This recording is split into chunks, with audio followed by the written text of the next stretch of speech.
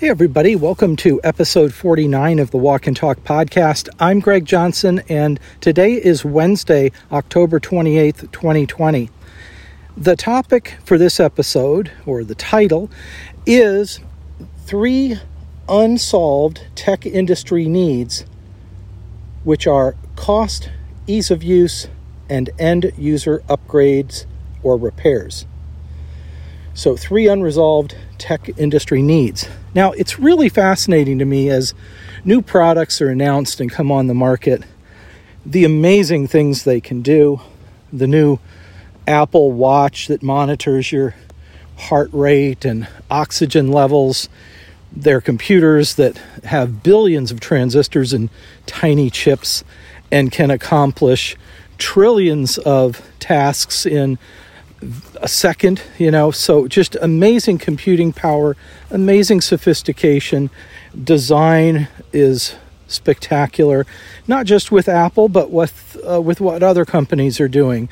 And we're getting closer and closer to self-driving cars, electric cars, that type of thing. Okay, so the technology is definitely advancing, but there are a lot of people getting left behind. When an electric car costs $100,000 or even the discount model that's $35,000 or $40,000, for people that are budgeting, $12,000 to $15,000 for a car, $30,000 to $40,000 is a bit out of reach. And so the same is true with mobile tech.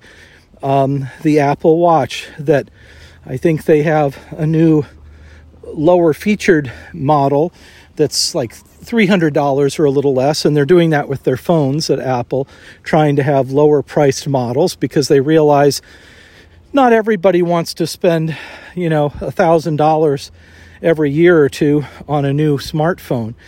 So there's all this new technology that has so much to offer, but for people that don't have that budget to be continually upgrading and maintaining their products, it's just not accessible cost-wise. And so, as I do in my podcast episodes these days, I like to start out with kind of a quick overview for those of you who are on a bit of a time schedule, and you can get the basic message of the episode. And that is basically just that despite all that's going on with the tech industry and all the advances that are being made, there are still these problems of products being priced way too high.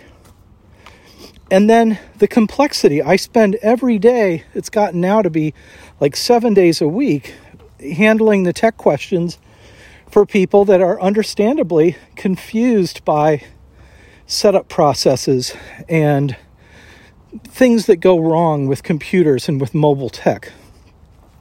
And it's not always the device itself, it's the entire collective of services and devices. I'll give you one example.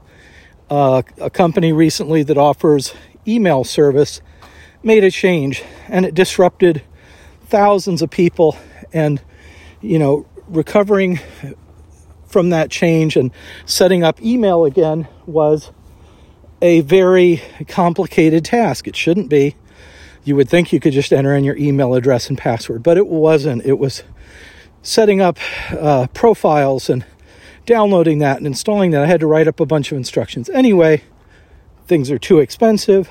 Things are too complicated. Services and devices are breaking too easily. And then finally, the third category, cost, complexity, and the third one is that a lot of these devices are not user serviceable or upgradable. So that means short lifespans for equipment.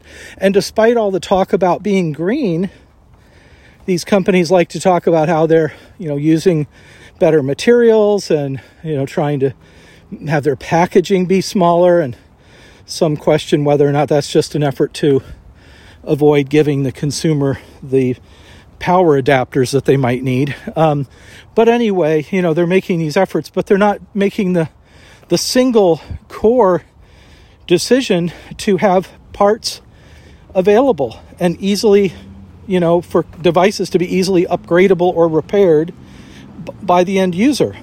One of my recent podcast episodes was about building a Windows computer, assembling the parts for a Windows computer. And one of the reasons I did that was because I knew I could repair it or upgrade it easily.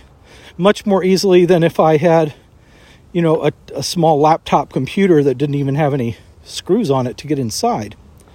So anyway, I know that introduction may be a little longer than most of my introductions, but basically that's the general idea, that the cost, the complexity, and the ease of upgrades or repairs has become too complex. And these are challenges that you would think could be solved by the people who are in a position to solve those problems. So, let's talk about cost for a little bit. And for those of you who are just listening to the intro and the summary here in the first 5 or 6 minutes, I appreciate you taking time. And if you need to go, that's fine. And for those of you who are hanging on, want to get into a little deeper conversation here, welcome and thanks for hanging in here.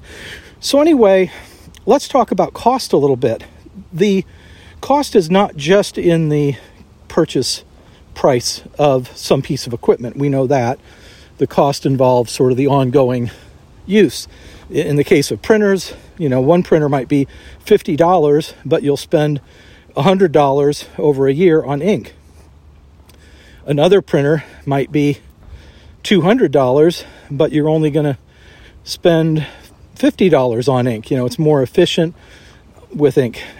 And with computers, there might be one computer that's really inexpensive, but to really speed it up properly, you need to add some extra parts, and so that gets expensive. Or if computers in general are just complicated in the way they're set up, and you need tech support and you have to pay for that, well, then that's an ongoing cost. So, but let's talk a little bit just about the hardware itself. So in the computer world, there's something known as a single board computer. It's just a computer board that has everything you need on one board. It fits in your hand. There's one called the Raspberry Pi that's quite popular. And the computer itself, that piece of hardware, costs about, maybe $70, $100.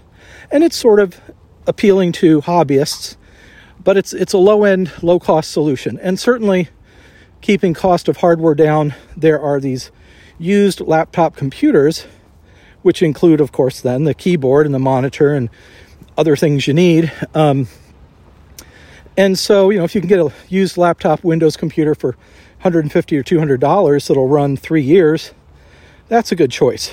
But what isn't economical for people is to be buying, MacBook computers that cost $1,000, $1,500, $2,000 and having to upgrade those every few years when, it seems like they're running slower or parts fail and they're out of the warranty. And then the complexity. It's just getting to the point where every software provider and every hardware provider and everybody selling peripherals that require some special drivers or something, everybody imagines that your 8 hours during the day are spent doing nothing, and so you have an entire day to wait on hold and go through tech menus and, call consultants in. And, the documentation often is not out there on the web. So you're stuck trying to figure this stuff out on your own.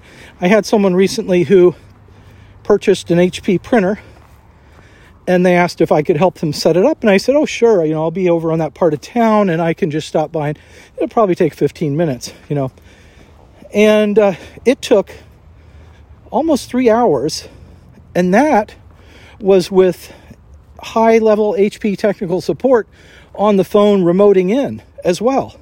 And they couldn't figure it out. And basically, a brand new computer, a brand new printer. But there was some service that wasn't running, and, it took a long time to figure it out and get it going. Eventually, the printer worked. But, that's the point. It's sort of like, in school when you get homework and you'd be told to read like 5 chapters or something and write a 20-page paper by the next day or something.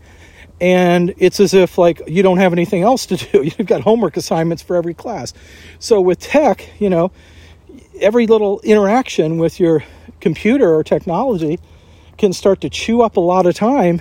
And by the end of the week, maybe you've spent, 10 hours just trying to make things work or to fix things. So that complexity factor, that's a real issue. And one way around that is to set user accounts to be at a standard level. So, at least there aren't pop-up messages and things getting installed into the computer accidentally. But the more you can lock down a device, the better, I suppose. If someone who's using it says, my tasks are very simple. I just need to get to the internet, do some emails, and some word processing, and that's about it. Something that's nice about the Raspberry Pi is that once the computer is set up, it's, let's say, like new, you turn it on and it has word processing already in there. Setting up the email doesn't take long. It comes with an email client, and you can use your own if you want. There's one called Thunderbird. But basically, you can have the computer up and running in a relatively short period of time. So what this means is you could even have the hard drive that runs this thing is about $12. It's just a micro SD card. So you could just format another card and put the operating system on there and go ahead and set up a secondary computer, in a sense, a secondary hard drive. So if the thing ever crashed on you, just pull out the hard drive, put in the other $12 hard drive, and you're up and running. You're not going to do that with a Windows computer. And you're not going to be able to do that with a laptop computer where you can't even get to the hard drive or it's soldered onto the motherboard. So, there's an example where that kind of simplicity of staying up and running, that's helpful. The industry has moved toward slimmer, lighter, more sleek designed technology like tablets where you don't see like little screws on an Apple iPad or Samsung tablet. These are made in factories and kind of glued together so that they're not designed to be opened up for repairs or to be upgraded by the end user. But laptops, for example, Dell used to make laptops where there were access panels and you could get to the memory chips, you could get to the hard drive, and you could get to other components inside the laptop to add in features or upgrade components if they became outdated. And that's being done less and less these days, which is too bad because that means that products end up having a shorter lifespan and getting thrown away or recycled or whatever in a shorter period of time. But I think if people can use a desktop computer that they make themselves, that they assemble themselves or with the help of a friend, it's a really empowering feeling. And that if the power supply goes out, you just order a new power supply. You don't have to go out and buy a new computer. So all of this touches a little bit on environmental impact, the cost, the disruption, that if products were made to be more user-friendly in terms of service and repairs, that would save time, it would save money, it would save the environment, and companies should work toward doing that. So what I'm looking at as far as a tech service and support provider is how can I nudge people toward simpler, lower cost, easier to repair and upgrade solutions. And that's not a movement that seems to be at the focus and forefront of what's going on in the industry. What's going on in the industry is trying to figure out how can we get people to buy as much stuff as possible? How can we get them to be bored of their old devices and buy into the new devices and constantly keep this flow of technology going from the shelves to your home and then to a landfill somewhere.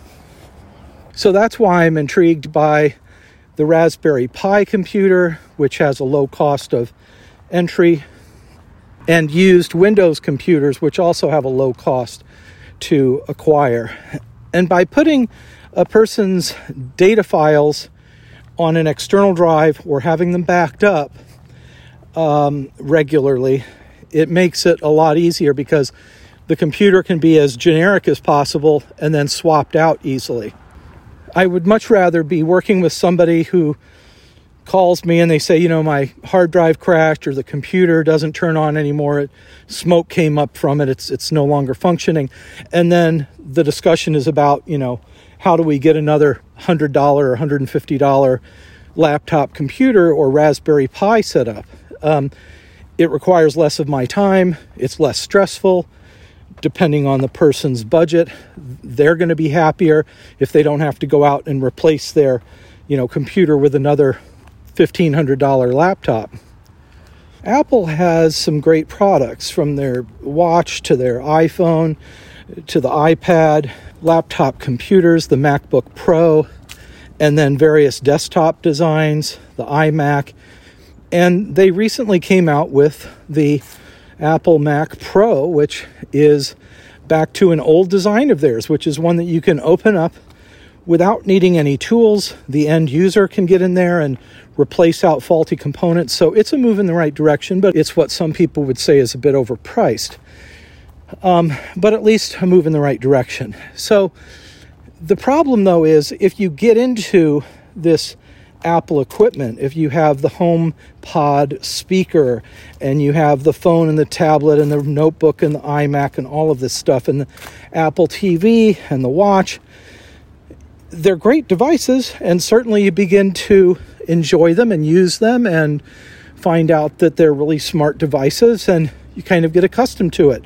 Well, for these devices, if your watch is tied in with your cell phone plan, and if your iPad is tied in with your cell phone plan, and your cell phone is tied into your cell phone plan, you have like 3 devices per person in a household. And if you have 3 or 4 phones in the household, pretty soon your phone bill is going to be like $200 a month. And Apple has a plan that's like $50 a month per person per phone, where you can always have the latest phone. So when they come out with the iPhone 12, which they have, you could just go out and get that and return your iPhone 11 and just keep chugging along, and that's $50 a month. But let's say, again, you have, just for ease of math, say there are 4 people in the household, so that's $200 a month for the phones and another $200 a month for the phone service. Probably you could budget the same roughly for your iPad, so another $200 a month.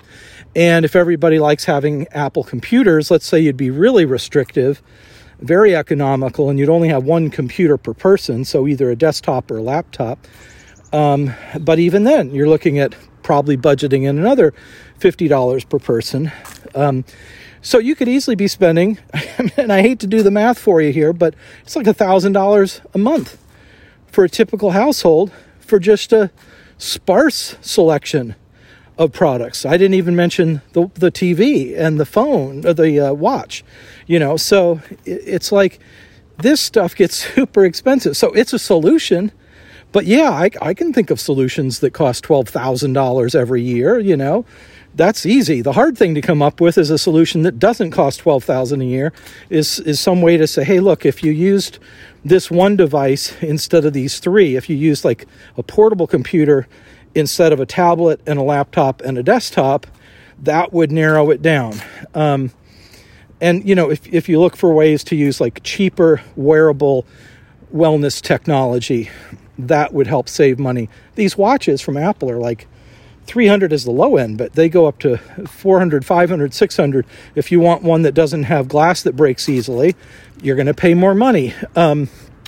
So anyway, and the same is true with phones. You can buy a phone on Amazon, a Moto X phone, for a couple $100 unlocked, and go with Google Fi for your cellular carrier, and you're looking at $20 a month for unlimited phone and text messages, and then another $10 a month for every gig of data. But instead of, $1,000 for a phone, it's $150 or $200. And instead of $200 a month for your phone for a whole bunch of people, you're getting like, say, $20 per phone. there are ways to do things cheaper, and it's maybe not as elegant, not as streamlined, doesn't have the nice colorful brushed aluminum whatever, but it solves the problem. And so anyway, that's kind of a long-winded way of just saying that I think it would be nice if tech companies would work on two fronts. On number one would be, go ahead and develop the latest amazing wow technology that really wealthy people can afford. And then on the other hand, find out what can we do to offer the basic kind of services that people need, and the basic functions and features that people need for the least amount of money, and then offer sort of this low-end tech and high-end tech. And like I say, Apple's moving in that direction, but still the, iPads and iPhones and all of that, even at the low end, are a few $100, $300 to $400. So it does add up. But anyway, to summarize, I think that technicians, support techs like myself, can be looking at what technologies will serve people well but not cost a lot of money and be easy to upgrade and replace. And the industry leaders can be looking at what's their role, how can they help promote this kind of a trend in the industry that's going to help save people time and money and also reduce stress and be good for the planet. Well, thanks for taking time to listen. I hope you found this episode of interest and helpful. I appreciate all of the subscribers, the likes, the comments, and look forward to sharing more with you again soon. Take care.